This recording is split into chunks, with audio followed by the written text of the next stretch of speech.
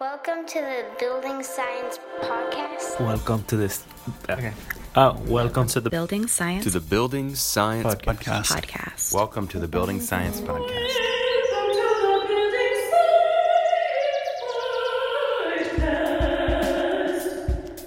bringing the human factor to architecture and design. Brought to you by Positive Energy in Austin, Texas. Okay, hello and welcome back, everyone. Welcome back to the Building Science Podcast. Today we have with us Todd DeMonte. He is a force of nature. I'll read his actual bio in a bit here, but I've known him for quite a while, and I know he has a powerful and clever mind. He asks good questions and thinks deeply and, good for us, effectively about what he does in the world.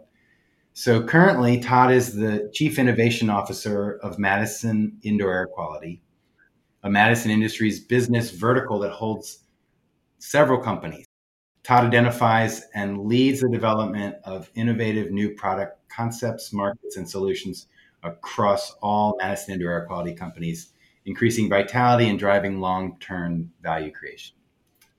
Before this, Todd was president and general manager of Thermistor. That's where I met you, Todd, from 2004 to 2019, where he and his team grew the company's revenue over 600% to large numbers and created over $250 million in enterprise value through innovation in products and markets.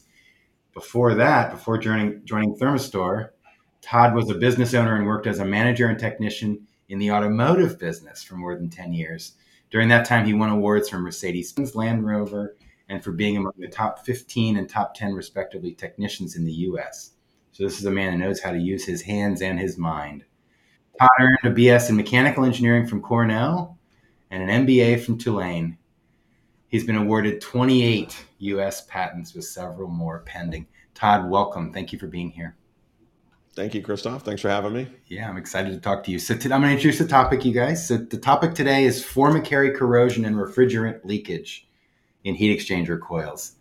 Now, I can tell you as someone who's fairly avid about this topic that there is scant little out there on the internet. And to some of you listeners, it might sound like it's an in-the-weeds topic, but it's not. So before we get to Todd, let's just briefly unpack the relevance case for formicary corrosion.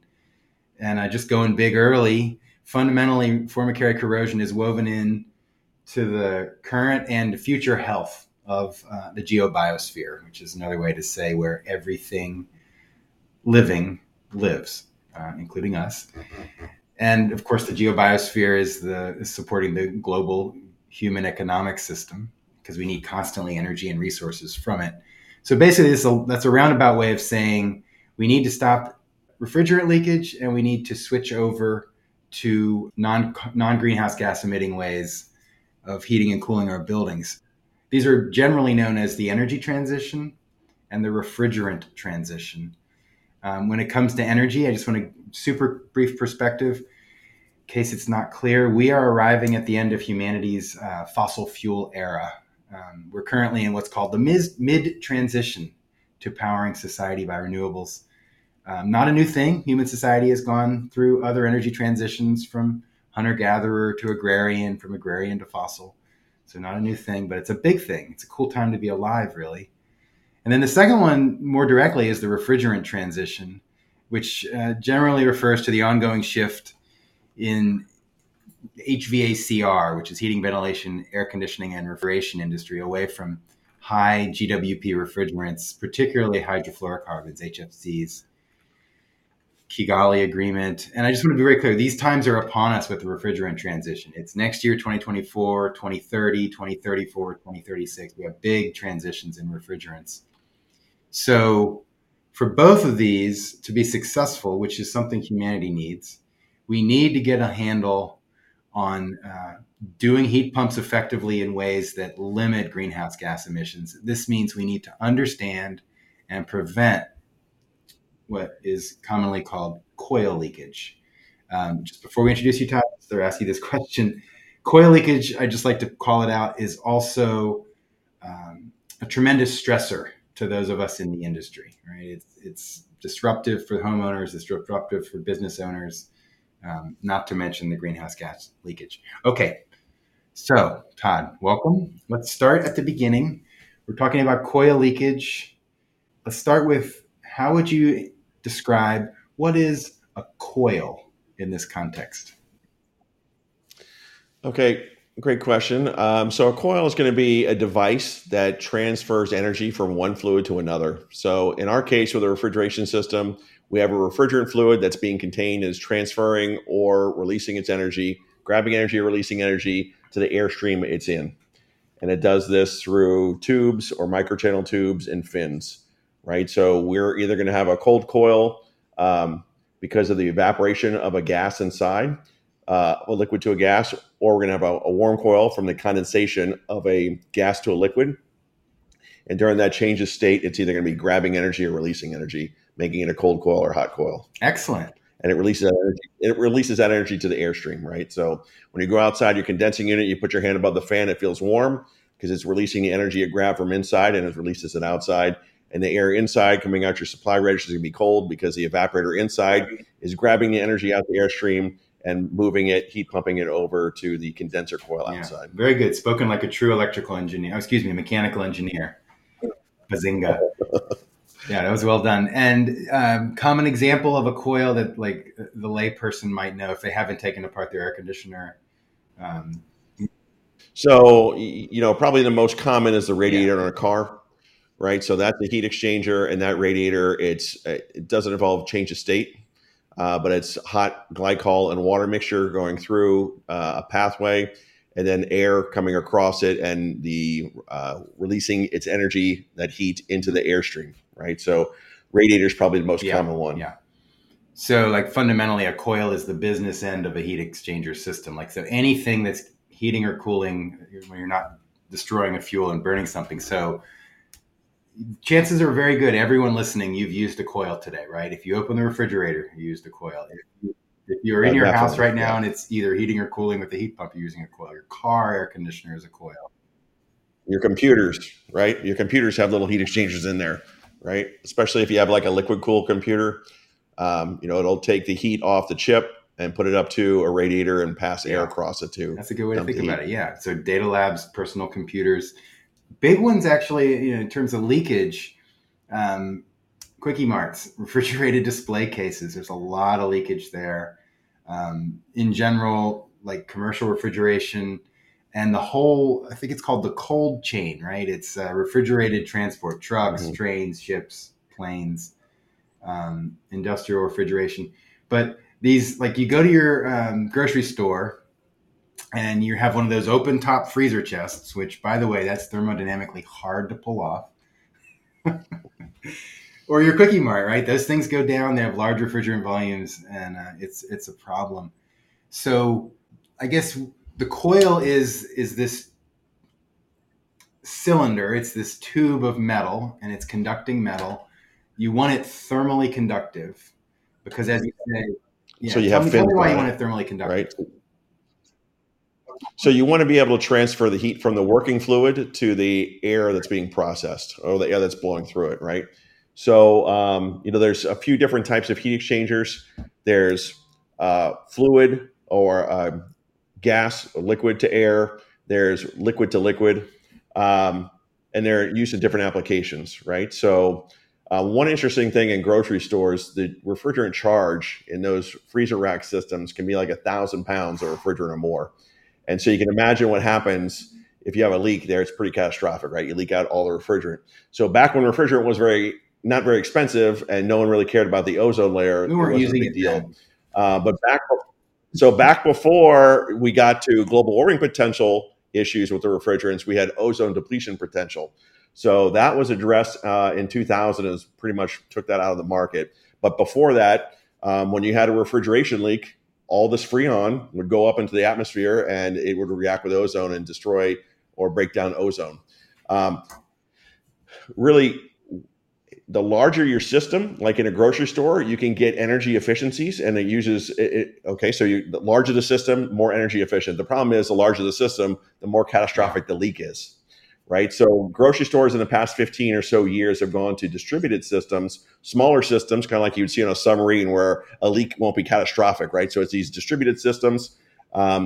not as good of efficiency, can't reclaim as much energy, but much less destructive to the environment if there's a leak, right? So, and that was a change, really, that's only come into effect at, say, 2005 to 2010. And, Walmart's been a big proponent of that, where they can do it. It's all kind of recent current history. So the coils are everywhere. So I'm going to make that clear to everyone. And yet the leakage is not as well known. I mean, I think people in the industry know about it.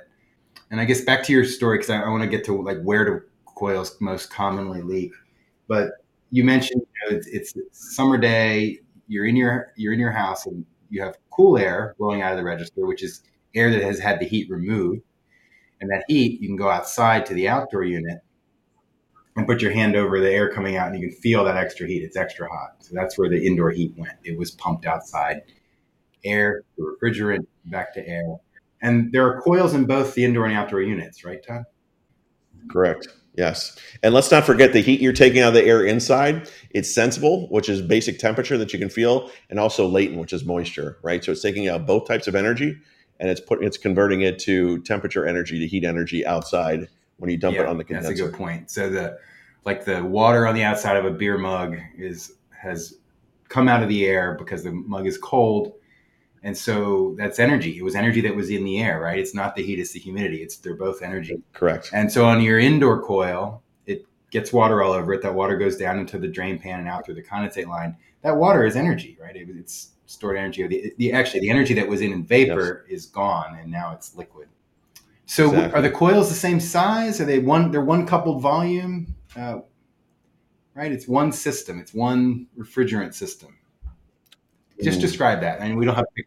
So it's one system. So the refrigerant system, the evaporator historically has been tube and fin because the way tube and fin coils can shed water is superior to microchannel, or has been considered superior. So the older technology, tube and fin, which is essentially a bunch of U-shaped tubes with fins going, fins connecting them, water can run down those fins very easily into a drain pan.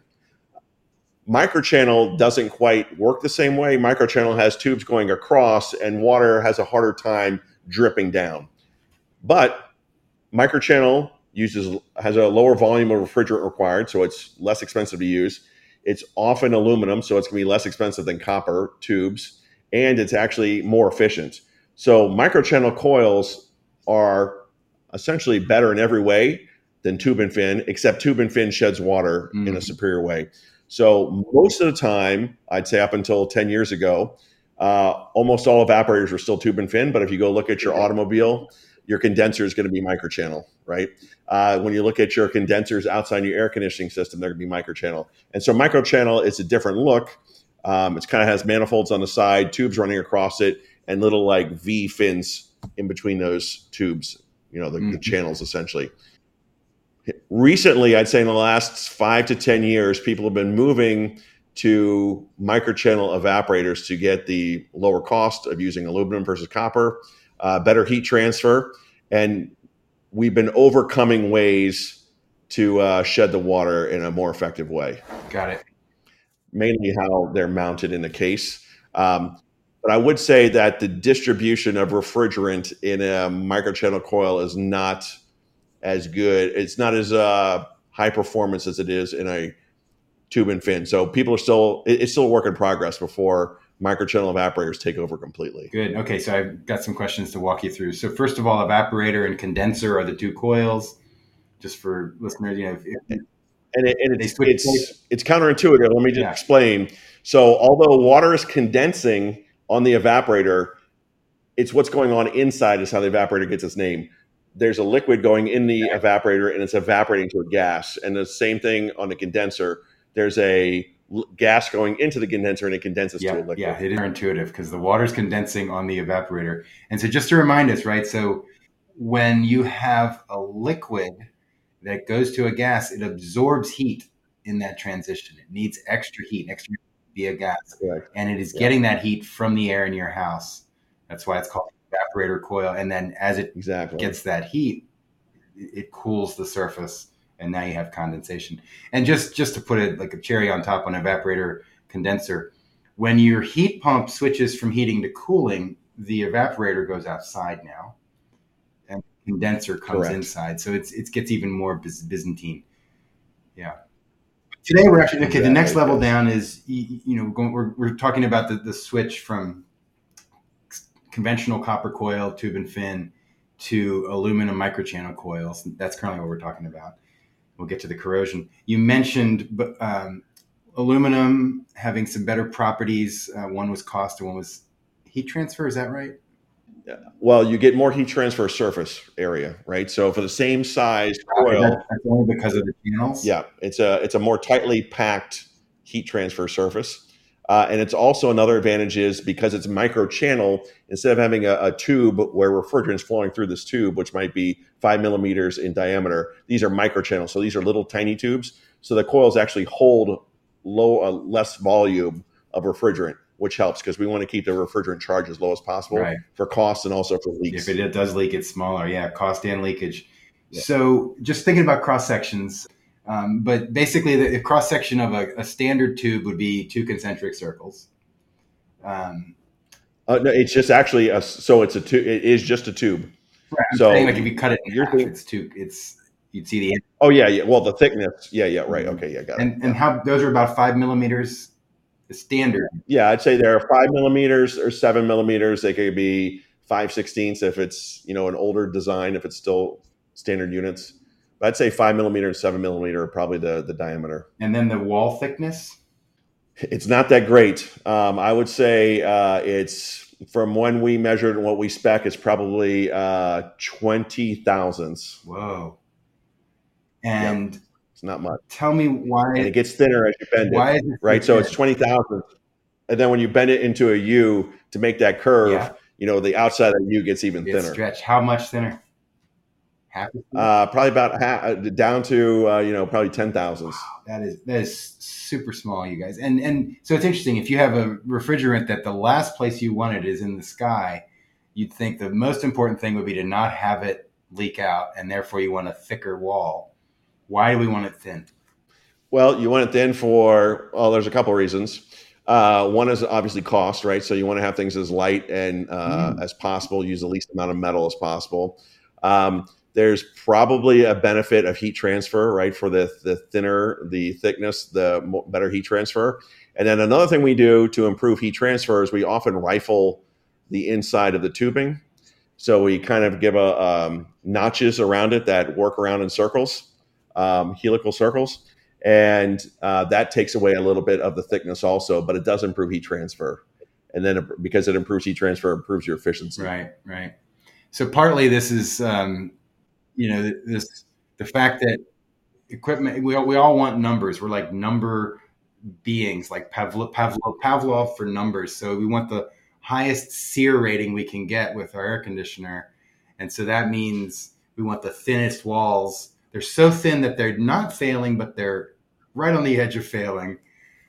And you get high. Well, they do. So there are standards, right? So UL and ETL have standards that say these tubes have to match or meet a certain amount of pressure before they pop, right? Or before they break or leak. And so we do those tests. UL does those tests. ETL does those tests. And it can be like a multiple, or you can have a maximum that you prevent from becoming higher than that maximum with a safety switch that cuts off the compressor. Right, so they are designed to a specification to not leak under a certain pressure, but it doesn't give you, those thin tubes don't give you much breathing room for corrosion, right? So corrosion doesn't have to go too far to get through that surface. Yeah, and possibly some mechanical wear and tear. I mean, like just going back to the top, like something I didn't talk about, like that. From my experience, I would guess that the biggest 3 leakage points are capillary tubes, which aren't even everywhere, flare, and they're just small and fragile and they leak. Flare fittings, which degrade over time or aren't done right, they leak. But then the biggest one are evaporator coil leaks. Yeah. Actually, I'm still working my way down the aluminum. Sorry, go ahead, Tom. Okay, yeah. Make your comment. I was just going to say the vexing part is some of those failure modes are from manufacturing deficiencies and design deficiencies. Other of those failure modes are caused from the environmental issues. And in house A and house B, might have the exact same product and house B has repeated failures and house A does not, right? So that's what's so difficult for the manufacturers is they say, how is this our fault when only house B is causing these failures, house A doesn't? It's the exact same product to the exact same specifications. Yeah. Okay. So I really want to go there, and I can bring you back. So manufacturer coils and environmental issues, that's the core of this topic. But I just want to make sure we round out the understanding of how we switched from conventional tube and fin to microchannel coils when we switched from copper to aluminum. Could you just please unpack that a little bit?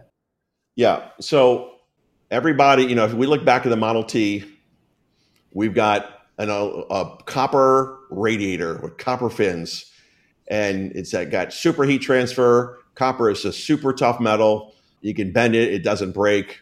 It's great. Now, the problem is it's heavy. It costs a lot of money. And so we're constantly trying to find ways to improve things. And you fast forward to today's cars are going to have a microchannel radiator, right? So a microchannel radiator is going to be lighter, less metal, better heat transfer. So it's better in every way. The problem is when we get over on the refrigeration side. So, your car's coolant system is only operating on 15 to 20 PSI of pressure. Your refrigeration system is dealing with, up to 450 PSI, right? So it's a much higher pressure system. So on your higher pressure system, we need to make sure that, that these heat exchangers can, handle the pressure and not leak. Microchannel does a great job. Microchannel, because it's better in every way except for shedding water, was an obvious step for people to move, or manufacturers to move to the condenser, right? Because the condenser stays dry. Not so obvious on the evaporator side. Okay, so the condenser outside on conventional units can be attacked by other environmental issues like salt. So like seawater or sea air attacks aluminum in a different way than copper.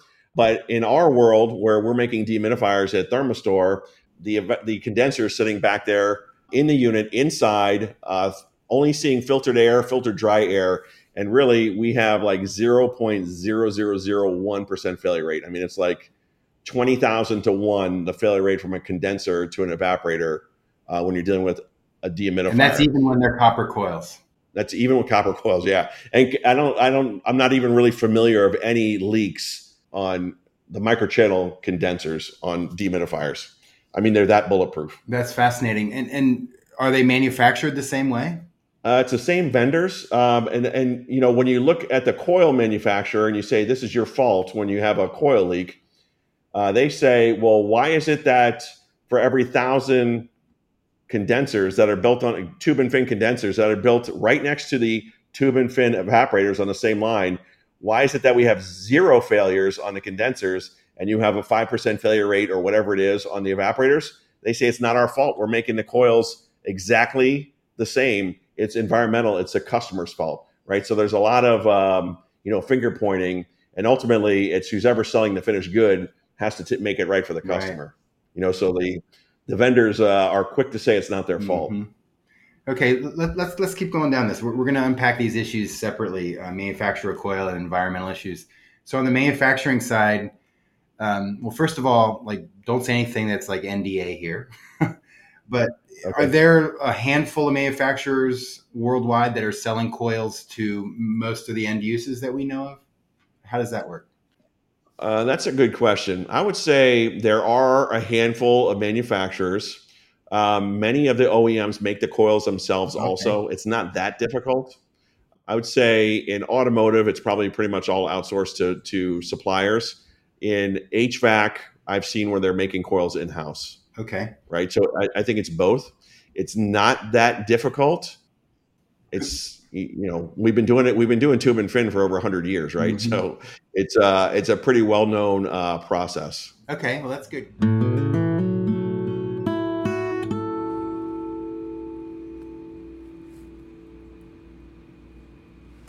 Could you, this might be a tough one on a podcast, but could you describe the manufacturing process and then if there's been any changes along the way? Sure. Okay, so tube and fin, it starts off with tube, right? So tube comes on a big coil. It goes through a machine and straightens out the coil to straight copper. The copper is then cut to a certain length, which would be about twice the length of the coil. then it's bent in a U. Then these U's are put on a fixture, and fins are dropped over these U's, right? So now you've got, 20 U-shaped piece of copper tubing, coil fins that are punched, drop over this, kind of like a deck of cards falling down onto these U's tubes that are sticking up. You load up the coil with the fin pack, and then you put a bullet through, or you pull an extrusion device through the tube, and that expands the tube, right? So it kind of looks like a bullet. So it's got little angles. You pull it through and expands the copper, so it stretches it, so it has really tight contact to the fins now. So the fins were a little bit loose and jiggly when you put them on. You pull the bullet through and expands the tube, and now you've got good fit. A slightly newer version of that is they actually pressurize the tubes, and then they have a better fit, supposedly, right? So part of this formicary corrosion theory is the bullet extrusion doesn't give you perfect contact between the fin and the tube, and because you don't have perfect contact, water can get in there and start formicary corrosion, which we'll get to. Supposedly pressurizing the copper tubes so they kind of pop all at once to have good contact with the fins. That is supposedly reduces formicary corrosion significantly. Then once you have extruded, or you pull the bullet through, and now you have good contact between the fins and the tubes, little U-bends are put on the other ends of the tubes that are open, and that creates a circuit, right? And then those are brazed on, usually by hand, sometimes by machine. Interesting. So now you have a tube, or now you have a fin and tube evaporator. Those then go through an oven, because there's assembly lube that's used to make all the stuff go on smoothly and to pull things through. There was thoughts in the early days with formicary corrosion that the assembly lube was a problem. Assembly lube back in the old days, probably in the early 2000s, was probably very bad for the environment, but flashed off very nicely. So you could spray it on, and 5 minutes later, it's completely gone with no residue. Well, things that do that are not good for the environment, Right. with low boiling points. So you use a less good lubricant, which then it doesn't flash off, potentially leaves surface contamination on the copper, which was a leading theory for a while about why formicary corrosion was occurring on the outside of the copper. Then after we are finished assembly, we put it into an oven. We put it in an oven for a certain amount of time to bake off the remaining lubricant, right? And so we're kind of flashing it off there. Hopefully we're capturing or burning the bad stuff, so it's not going to the atmosphere. And then at the end, you have a finished coil. It gets pressure tested, sometimes underwater, sometimes just with nitrogen. Sometimes there's 100% quality inspection where every coil goes underwater. So they put little fixtures on the in and the out tubes. They pressurize it up. It goes on a conveyor belt underwater, and someone sits there and looks for bubbles. Other times, they actually pressurize it and can watch if there's any type of decay on the coil itself after it's been manufactured for a certain amount of time. Then once it passes those quality tests, it gets boxed up and shipped to the manufacturers. That was awesome. By the way, you guys, that right there is what you can't find on Google. Just a couple of questions. Okay. One is this oven, this bake-off, this oven process. How is that done? You don't put it in an oven. It's like a conveyor belt still. The oven's... It's a conveyor belt. Yeah, it's a conveyor belt, and it's the time is based on the conveyor belt speed, and they run it through the oven to meet a certain spec. I've been skeptical in the past with certain second or third tier vendors that because it's hard for a manufacturer to know if that step has been taken, does that step always get taken, right? So there was a lot of theories in the early days, in the early 2000s, especially when people were outsourcing to China or Asia in general, that step is being shortcutted in some type of way. And that was leading to the increase in formicary corrosion failures because we weren't getting rid, so when we went from the assembly lubes that flashed off easily to the assembly lubes that don't flash off anymore, now we have to kind of bake them out. And baking, you can imagine running an oven costs energy. If I look at a coil before I put it in the oven and look at it after it comes out the oven, it kind of looks the same. So anyone doing a visual inspection can't tell, right? So there's a lot of theories back about that back in the day. We've kind of been able to negate that theory or neutralize that theory because we've added another step back around 2012 where we would take the coil after it's done. We would then ship it to another vendor and it gets an acid wash. So that acid wash would then remove any of the assembly lube. Then it goes through another oven to dry. Then it goes through a rinse. Then it goes through an oven to dry it, and then it gets e-coated, right? So the e-coat, one of the parts of e-coating is this acid wash, and we really felt like that was doing double duty, prepping it for the e-coating and also potentially getting rid of any of the assembly lube that might have still been on the coil. Right, right. And yet there was another oven step in your negating exactly. the issue. What about Yes. just something simple like uneven heat distribution in the oven, like the coils that were back? Exactly, right? So, so if you've got coils 4 wide and, maybe the 2 outer coils are getting the heat from the flames in there and the 2 inside are being insulated a little bit, and they may not be getting it all the way through, right? So there's lots of variability, and that variability can affect quality, obviously. Right. And those ovens, those coil baking ovens, are those like DIY, or are there manufacturers that distribute those worldwide? Well, when you look at them, it kind of looks like the gates of hell, right? So you're looking down this little hole with an assembly line, a belt going through there, and I mean, it's literally flames, coming up in there and heating it up. So it's So it's not just heat; it's actual flame. Yeah. So it's like a direct fired oven, and it looks pretty intimidating. Yeah. But you can imagine it. I mean, how do you control for that, right? And I think there's a lot of trial and error, and if people are behind schedule and trying to crank things up, I mean, it has cascading effects on quality. Yeah. Okay, I got 2 more. Fascinating stuff. Thank you for taking us through this. So you mentioned you're pulling a bullet through the tube to lock in the fin packs. And I understand you're expanding you're leveraging the fact that copper is ductile and it's expanding. But that bullet, it's going through straight tube and it's going around those U-bends, right? Exactly. Yes. Like, it seems like there'd be different physics, and the U-bends were already thinner, and they've got this thing trying to do a U-turn. Any issues there? Well, that's a good question.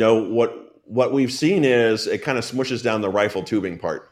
Okay. Right. So when it's taking that hard corner, and if the bullet isn't too long, it's easier to make that corner. You certainly don't want a 3-inch bullet going through a 1.5-inch radius, right? Because it won't make it. Right. So it's not that long, but it does. I mean, it does smush things down. You could rationalize pretty reasonably that there's not that much heat transfer going on in the U-bends anyway. Really, the majority of the heat transfer is going on in the straight part of the tube where the fins are. Yeah, and we can get to this later. Like if all the leakage were occurring at those thin U-bends with smushed rifling, that would have been but I'm guessing it's not. But before we go there, well, yeah, let me just say, before we e-coated, I would say probably a third of failures that we saw were on those U-bends. E-coat essentially has 100% solved the U-bend issue. So e-coat, when properly applied, and it's pretty straightforward to apply an e-coat to just a bare piece of copper, it completely solved any leaks, any kind of corrosion leaks on those U-bends. It doesn't occur anymore.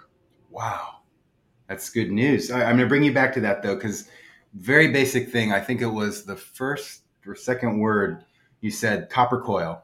So copper. There's an element copper, but when we buy copper, it's not just elemental copper. It's a mixture of different metals. Yes. I imagine that you or someone has been thoughtful about analyzing what's in the various copper that's used, copper samples, copper types, anything there? We have. That was another leading theory that we were getting substandard copper. There's a certain ASTM standard for copper for refrigeration tubing. And it's pretty much you have to be 99.9% minimum of copper. Yeah. And, we thought this was going to be obviously the reason we're having this trouble.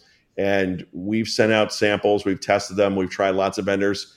Who's ever doing the copper tubing is doing it right, because our worst sample ever has been 99.95% pure copper. So, I was thinking this is obviously it, poor quality, but it appears that the raw material people of copper are doing it right? So there's a history of quality there, and that wasn't the problem. But we definitely checked it, right? Because I was thinking, we're going to have grain issues in the copper. We're going to have contaminants in the copper. We're going to have voids in the copper. That really wasn't the case. Okay, like another related question though. So it's mostly copper. It's at least 99.9, and you said 99.95 or 4 was the lowest you'd seen. Yep. So that other 0.03, 0.05, could it be there's ingredients, there's elements in there that are like reactive with copper or somehow reactive with the refrigerant? Well, what we're most concerned about are contaminant materials creating voids where cracks can Right. start, right? So really, if we look at, I've got a report I just pulled up. The contaminant metals are iron, zinc, lead, tin, nickel, aluminum, manganese, silicon, phosphorus. Phosphorus is the number one by far. That's the number one pollutant. And that's on average, I'd say it's 0.03%, right? So it's not very much. We haven't been able to connect the dots to say it's always the phosphorus contaminant that's causing leaks. We haven't been able to do that in any way, shape, or form. Fascinating. I love this. Okay, before we go into the E-coat process, you've been using the word we. I just want to go back to that. Who's we? So I would say we in general has been Thermostor. Not society, not humans or something. Okay. So I guess sometimes I might be using it. If I'm talking about like Model Ts and Model As, it's probably society in general. But if it's dehumidifiers and I use we, it's going to be Thermostor. Yeah, and just for listeners to be clear, that dehumidifiers, they don't switch this evaporator condenser coil. There's a dedicated condenser, a dedicated evaporator, because they're always cooling to dry. Okay, so wow, that's actually quite impressive that, a relatively small company like Thermostor, now it's part of a much larger company, but still you plural, are doing a lot of investigation. It seems like this, just thinking from the outside in, it seems like this is an industry level issue that would have like, I don't know, an ASTM committee studying coil failures and, ductile metals or that's not a question, but is Mitsubishi doing their own analysis and Thermostor doing their own analysis and American Standard, From what I've heard, yes. There's probably NDAs involved around any type of settlements that have occurred. So really, this is all held close to the vest. There are multiple parallel efforts to sleuth out formicary corrosion, and they're kind of, the information flow is somewhat restricted because if you do figure it out, you don't want to tell people because then they'll figure it out too. Interesting. Yeah, I think we're all coming to the same conclusion, which I won't let the cat out of the bag now. But to be clear, like, you work for Madison Industry. I want you to be careful on this podcast not to say something that's going to have their attorneys call me. Well, we're not going to be the first ones coming to this solution. Good. Okay, so maybe it's this E-coat process now. Well, actually, I'm not clear on this. This E-coat process where you're trying to negate or neutralize the baking issue, and you do it through an acid wash. You mentioned acid wash, rinsing. That's an interesting thing right there. And then putting it back into an oven and then E-coating it. Could you just take us through those 4 steps: acid wash, rinse, oven, E-coat? Okay. So unfortunately, our coil manufacturers, or in general, coil manufacturers do not do E-coating. It's a different type of manufacturer. So it gets loaded up into boxes, right? It goes to the E-coater. The E-coater, puts these back on a conveyor belt. And there are multiple E-coaters. I'm sorry to interrupt. There are, and really and there's multiple E-coat vendors, right? So are we getting the real E-coat, or are we getting a knockoff E-coat, right? So we specify a certain E-coat from a top-of-the-line chemical manufacturer, right? So we don't want okay, knockoffs. While I'm interrupting you, I'm going to bring you back to it, but I'm taking in a lot, and I imagine listeners are taking in a lot too. Are we E-coating copper coils, or are we E-coating aluminum coils? That's a great question. Are we E-coating both? Well, I mean, are you gonna wear a belt, or are you gonna wear suspenders, or are you gonna put both on? A lot of times we'll put both on, right? So we because a microchannel coil, which is all aluminum, is susceptible to other types of outside-in corrosion. Many that we're not experts for the past decade or past 20 years in. So in order to minimize risk, right, we would, to me, if this coil could be wet, right, because a key component of this type of corrosion is having it wet. So it's good insurance. I think I probably have this debate with the engineers once a month. Is it worth it or not? On the aluminum specifically. In general, probably. I mean, the engineers want to get rid of it. I'd say in general, the engineers say the acid wash is all we need. I was like, but how thermally still fine when it leaves the plant, when it leaves your factory, it's fine. Exactly. Right. Well, I mean, we can do leak tests. It's not leaking. When we assemble, and we can pick out like a 1/10 of an ounce leak over 5 years. Lord. So it's not leaking when it leaves the plant. I mean, that's the crazy part. Yeah. That's what drives everyone. It's so vexing, right? It's such a conundrum. It's environmental factors. Okay, so back to the E-coat. You take your coils, they go off to the E-coater, they put them on a conveyor. What happens next? Exactly. So it goes on a conveyor. It gets in an acid bath, right? So it goes into an acid bath.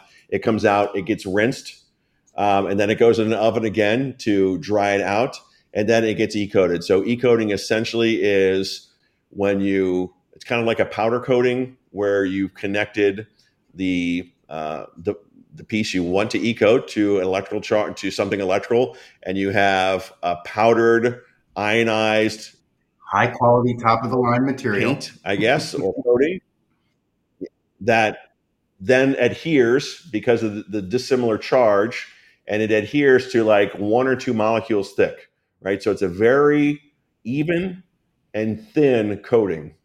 And then we bake that coating on there also, right? So then after it gets E-coated, it goes into an oven again, it gets baked so just a couple of molecular layers have proven to be extremely effective at preventing leaks.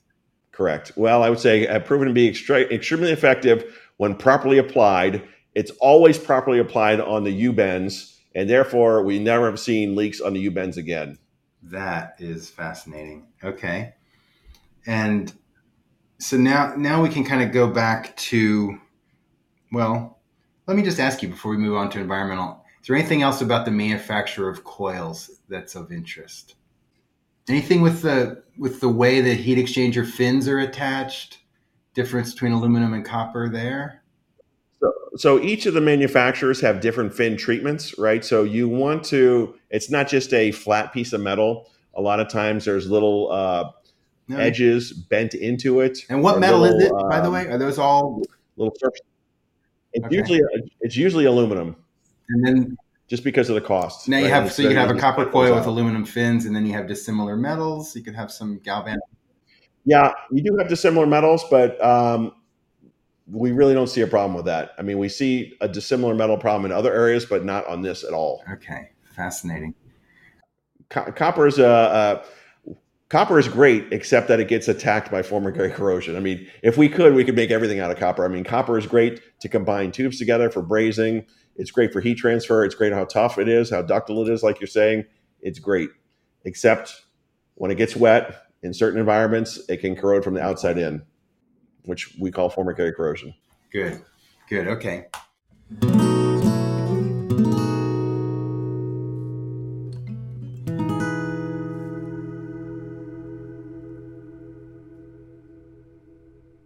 So now we're going to go over, I love the fact that you've made it so clear what a conundrum it is. I mean, people that work in this industry, it is a deep pain, a deep riddle. It's like it haunts you. What is going on? And homeowners, right? Certain homes, like all the coils will fail, right? And yep. So I've had theories. I mean, what kind of chemistry are these people doing in their home to have coils fail every 9 months?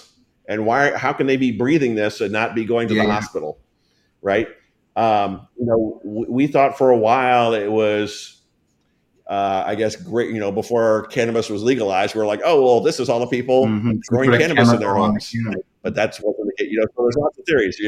There's theories that if a dehumidifier is in a crawl space and people are storing their paint in a crawl space and the paint lid isn't on, right? So it's off gassing these chemicals out of paint or turpentine or whatever it is. There's all these theories. One theory we believe, and I was just before our podcast here, I was reading up on it. The more air changes, which then drive dilution of any type of concentration of potentially harmful chemicals in the air, it does seem like dilution and air changes reduces formicary corrosion. All right. And in fact, we have dehumidifiers that work in a bunch of different environments. And the ones we see have the least amount, almost no formicary corrosion, are the ones that are moved from house to house 10 times over a year to address floods, right? Or water leaks or whatever it is. So our portable equipment that goes from house to house rarely, if ever, sees a formicary corrosion incident. Much more common are a dehumidifier that's sitting in like a grow room with cannabis, where it's the same air over and over, and the concentrations of these pollutant chemicals never gets diluted because you're never bringing in fresh air. Or like in a crawl space, same thing, where a crawl space is sealed up. The dehumidifier is grinding away on that same air year in and year out. And essentially with the water being condensed on the coils, you're washing those chemical pollutants onto the copper coil. And if it doesn't go down the drain, it sits there on the tube and fin and starts working its way trying to get through that eco to corrode things. I love it. Okay, so listeners, you heard it here. If you want to prevent formicary corrosion, that is another good reason to ventilate your home without sound. Well, just think if it's corroding copper, do you really want to breathe that in? Yeah. Okay. So back to you mentioned cannabis chemicals, paint stored in crawl spaces. Let's just start with cannabis. Is that something you're suspecting? Is there any positive correlation? Any more crunch to that statement? So what we believe and what we've tested is carboxyl acids, and the main ones are formic and acetic acid. Basic acids, extremely common in all types of organics and chemical products. They off-gas, they're floating around as, in gas phase, and they essentially get washed onto the coil. The compressor stops at some point when it hits its set point. The coil is still wet, the water evaporates, and what leaves behind is the impurities in that water, which are those chemicals that were in a gas phase, and now they're sitting on top of your coil tube and fin area in your evaporator. Interesting. That's our leading theory of what's happening, I would say. Yeah. And so organic materials leading to formic acid and acetic acid. Carboxyl. Yeah, carboxyl. Yeah. Wood is an organic material. That's formaldehyde, formic acid just from wood products. Is that another correlation? It could, it could be from stains, right? It could be, we definitely see it from the nutrients in cannabis. Okay. Good. Okay. So it could also be soil gas, right? It could be coming out of the ground from, in your crawl space. Yeah. It's fascinating to know how deeply you guys have thought through this whodunit mystery. So, paints, crawl space, the crawl space, there'd be lots of solvents, chemicals, low air changes. So sounds like you would nod your head and say, yeah, that's a possible correlation. Yes. We believe so. Yes. Yeah. I've also heard, I've seen that. Please. Yeah. I'm just going to say, I've seen that in third-party writing about formicary corrosion also, that dilution is one of the ways that is believed to minimize it. That's good to know. And that could correlate to this other one I've heard. I mean, lots of, at a very basic level, people say, it's all the homes that have spray foam, spray polyurethane foam insulation, which helps improve the air barrier. That's the problem for coils. Something reacting with SPF, spray polyurethane. Yes. Exactly. Have you heard that as well? And you can see, yeah, exactly. You can see there's two facets to that too, right? Foam insulation is going to reduce the amount of dilation from natural leakage, and it's also probably off-gassing something at some point, right? We had a problem with Chinese drywall. I don't know if you remember back in the 2005 to 2008, that was attacking copper, right? So, and I believe that was, a phosphorus coming out of the drywall. Yeah. Okay. So phosphorus, other materials. Yeah. So polyurethane itself is fairly inert, like it's like a fluffy bowling ball on your walls and roof.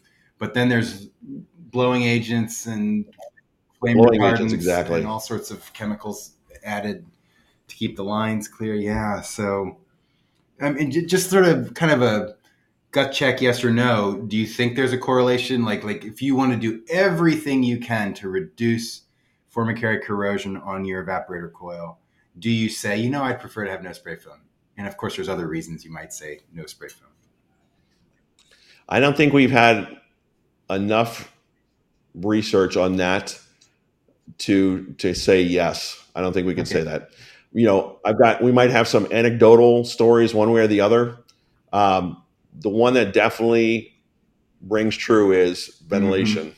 So fresh air ventilation is definitely a big issue, a big player. Okay, that's a fair answer. Yeah, I can say it's extremely anecdotal. Just my company, my career. There's been no positive correlation that all the coil failure prone homes are spray foam enclosures. And just to make it a little more sneaky, we're learning a lot about the indoor microbiome, and which is basically chemical molecules in the air. And the dominant source of the indoor microbiome are the humans living in there. So it could be that there's like some human microbiome with microbial metabolites getting in the air off of this certain person or type of people that lead to formicary corrosion failures. So like this person moves from house to house and causes all this. So, that reminds me, another thought we had was, and this is back around 2017 or 2018, is if we could just put carbon filtration on all of our products, we would catch all these gas phase pollutants and protect our coil. So when we were acquired by Madison Industries, one of our sister companies became Purifil, which is a national world leader in gas phase capture, molecular filtration.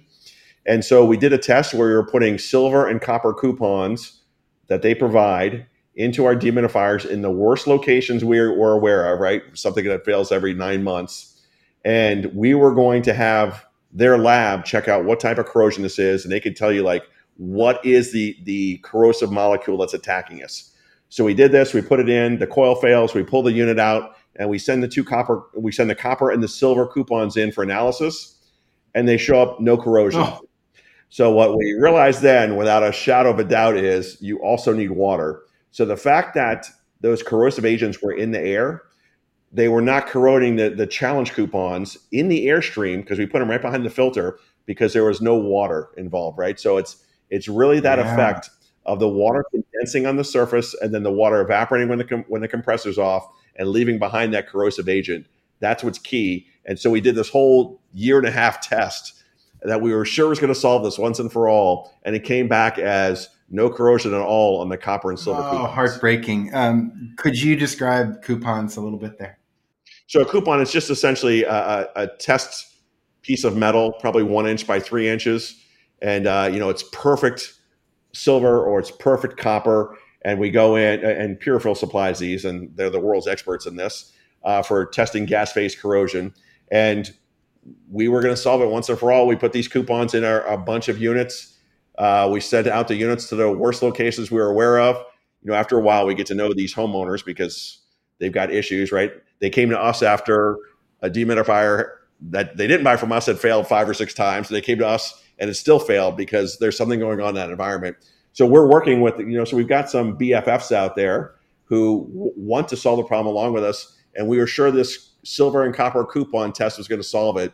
And it came back as, no additional information. The insight was water had to be present. You had to drip the water on the surface and then evaporate the water. And our testing didn't do that. Fascinating. And that's another thing that's difficult, right? Is some of this testing takes at minimum 9 months. At maximum, it could take 4 years, right? So you've got to set up test plans and follow through on this. And you're making incremental decisions and judgments based off, this is the fog of war is what we call it, right? It's like we just got to make best decisions on what we know. And, we have hypotheses and then we try and disprove them. And what we're talking about now is like what we've kind of like zeroed in on, but it still isn't 100% solved. But like I said, the whole industry is going in one direction here, which is, for better or for worse, moving away from copper to aluminum. Mm-hmm. Mm-hmm.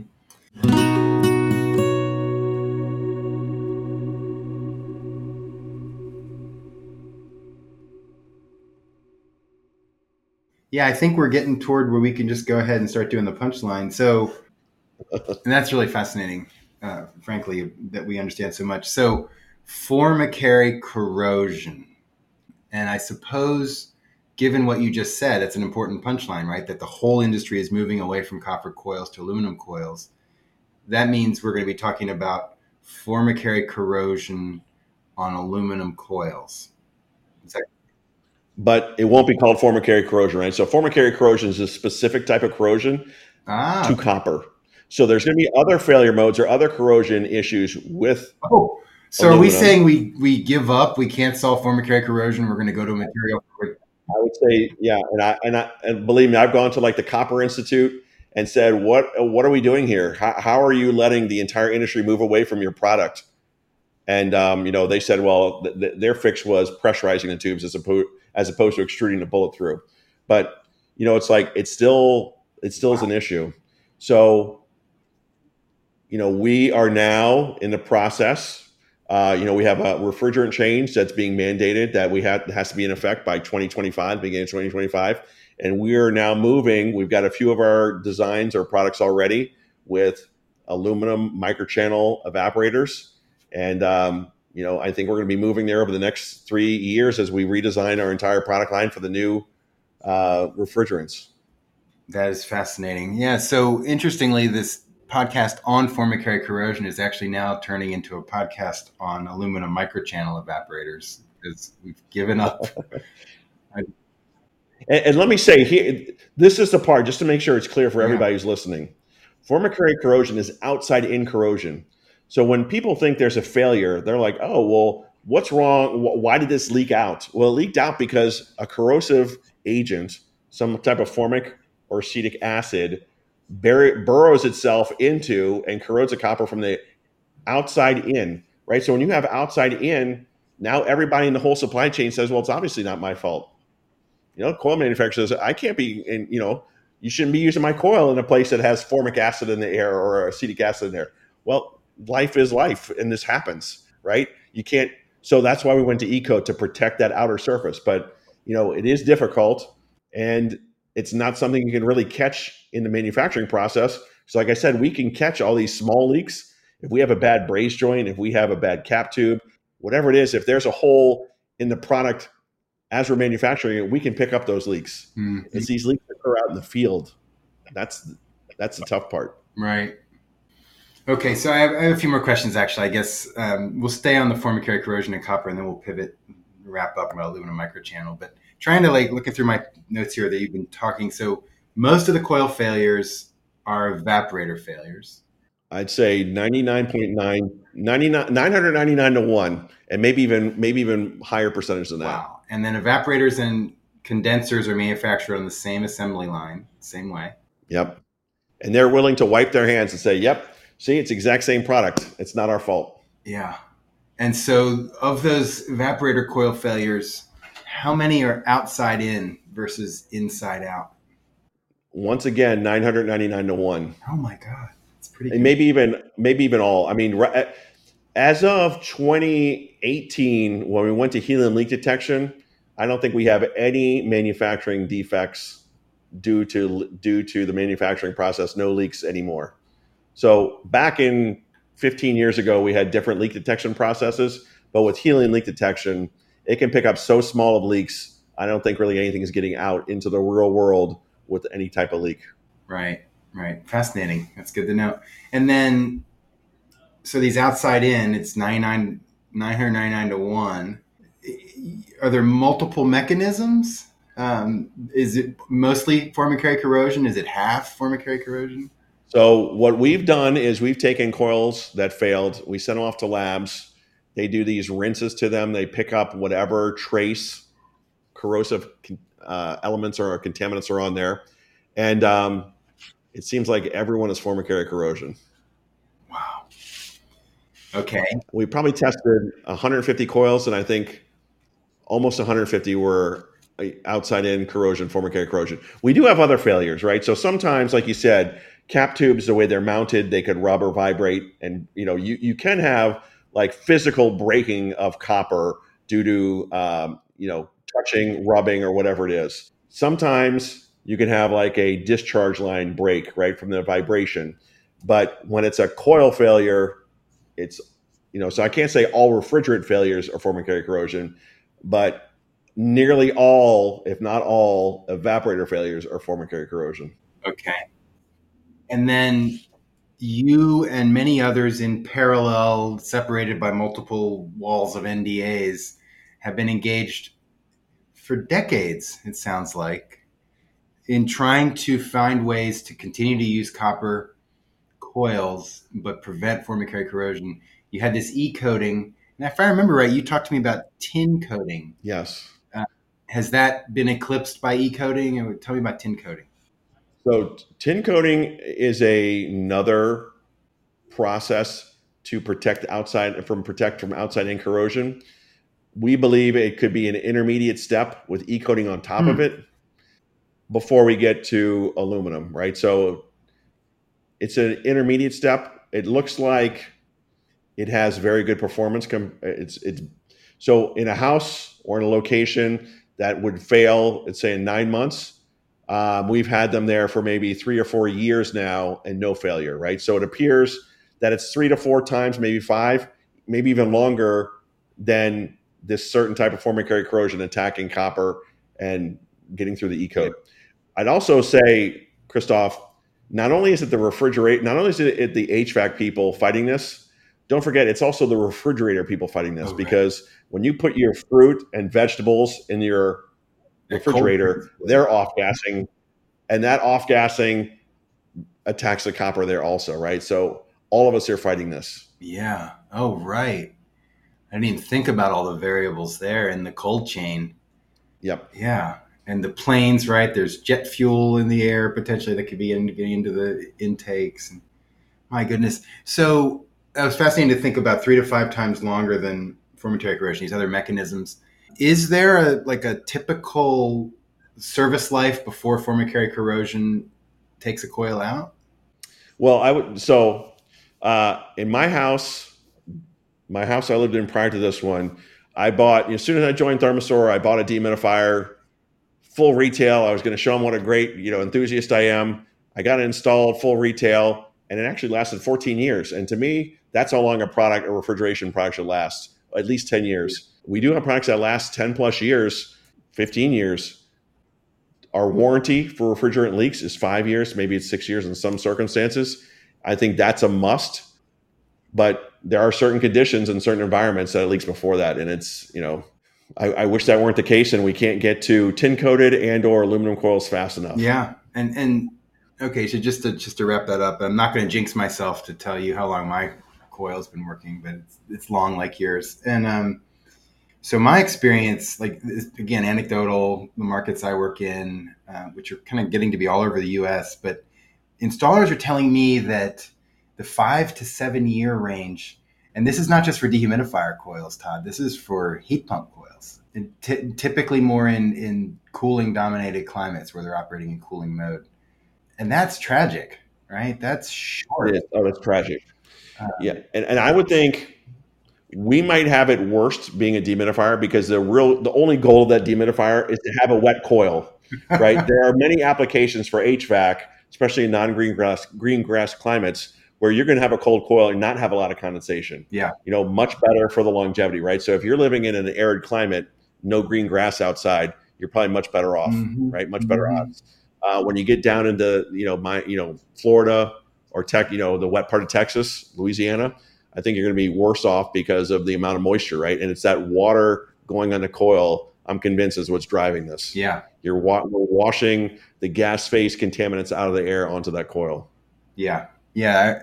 I was just Googling the formula for formic acid is CH2O2, right? So obviously if you have water nearby, it's going to, and it's interesting you mentioned that the water evaporates, leaves a residue. And well, that's the theory, right? So the water's going to evaporate, and we leave behind this corrosive agent, right? So it's, and that's what's sitting right there, and probably a much higher concentration than it was in the air. Yeah. Okay.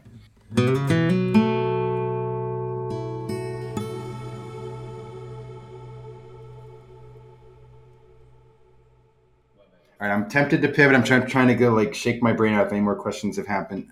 I did have one, and I remember that I have in my notes here, you said that 1/3 of failures on evaporator coils are occurring at the U-bends. Used to, yep. Is the other 2/3 like generally random, or is it near the center? Yeah, so I'd say 2/3 a bit in the fin pack, and I'd say a third used to be on the U-bends Oh, on both sides.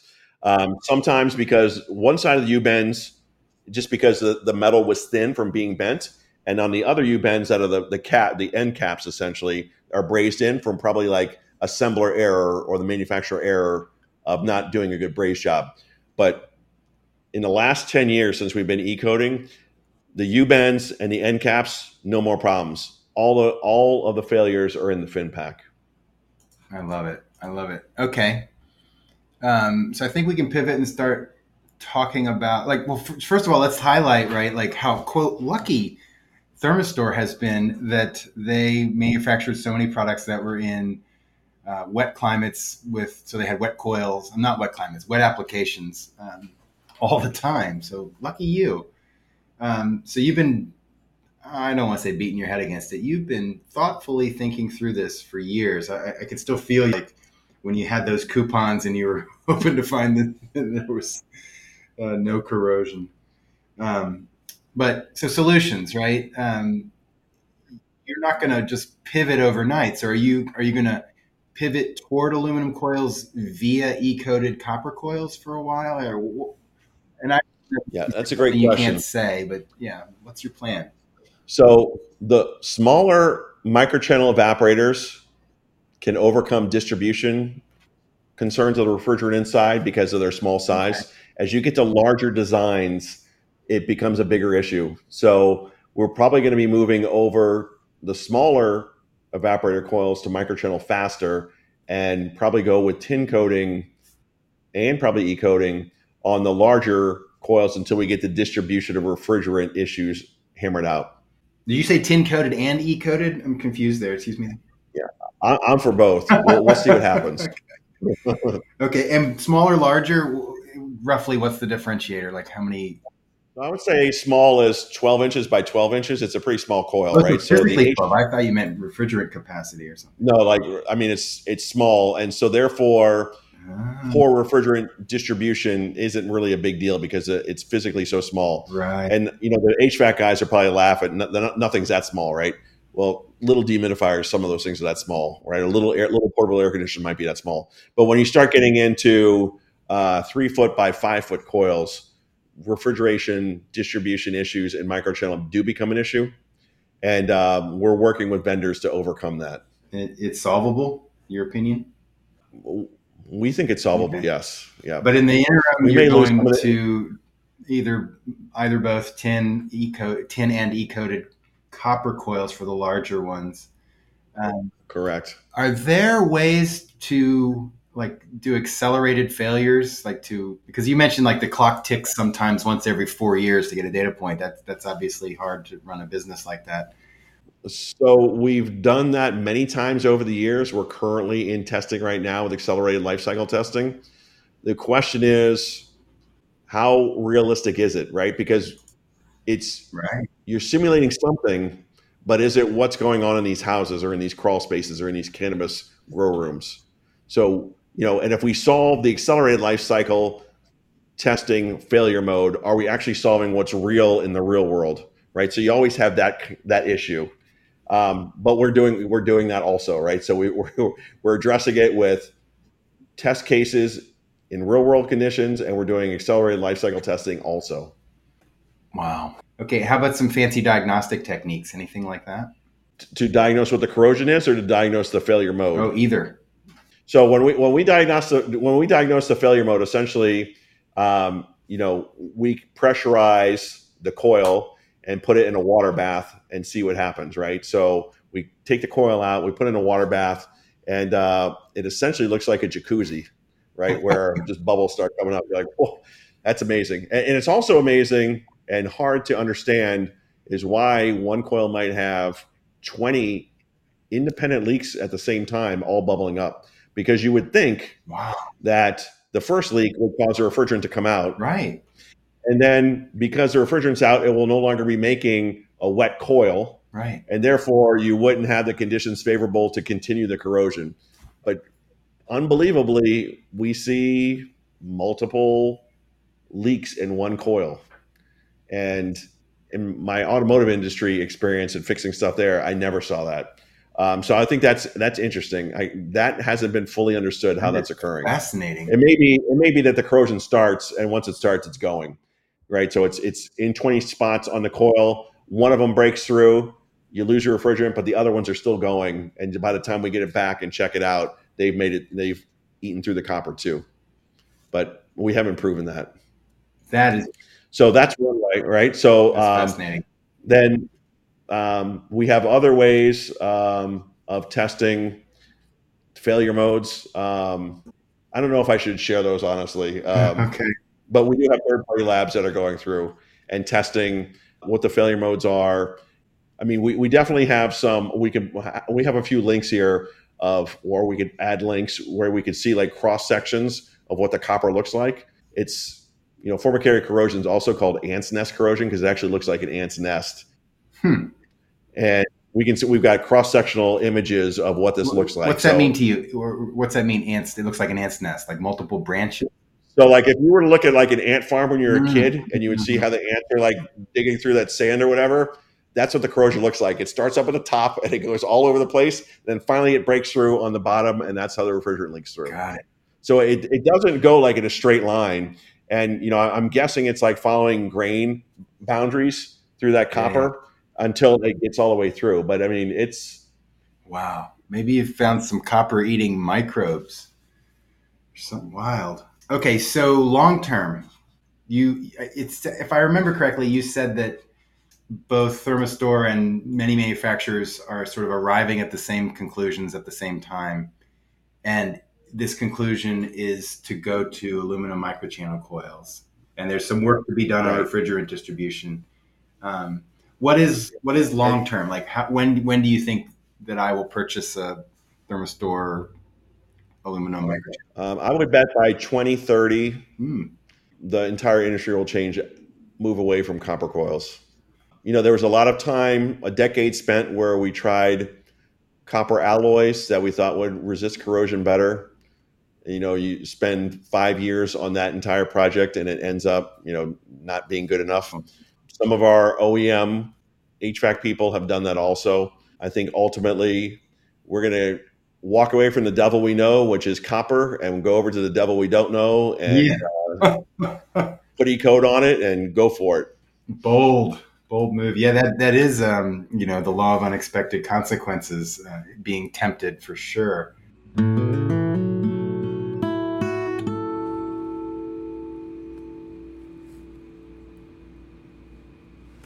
So I think we can just kind of leave copper coils, since they're the coil material of the past, and let's talk about aluminum microchannel coils. And just a quick note to listeners, this, just in real time, I'm listening, like this podcast is dense. So if you find yourself rewinding several times to hear some of these sections over again, that's what I do. Don't be embarrassed of doing that. It's good stuff. Okay, aluminum microchannel coils. I guess if you could just pretend we're starting a podcast on that, Todd. Like, but people's brain are tired. Like, so what does that mean exactly? All right. So basically, the microchannel, it's kind of like flat tubes with maybe like 8 little discrete refrigerant channels through a flat tube, right? So lots of surface area.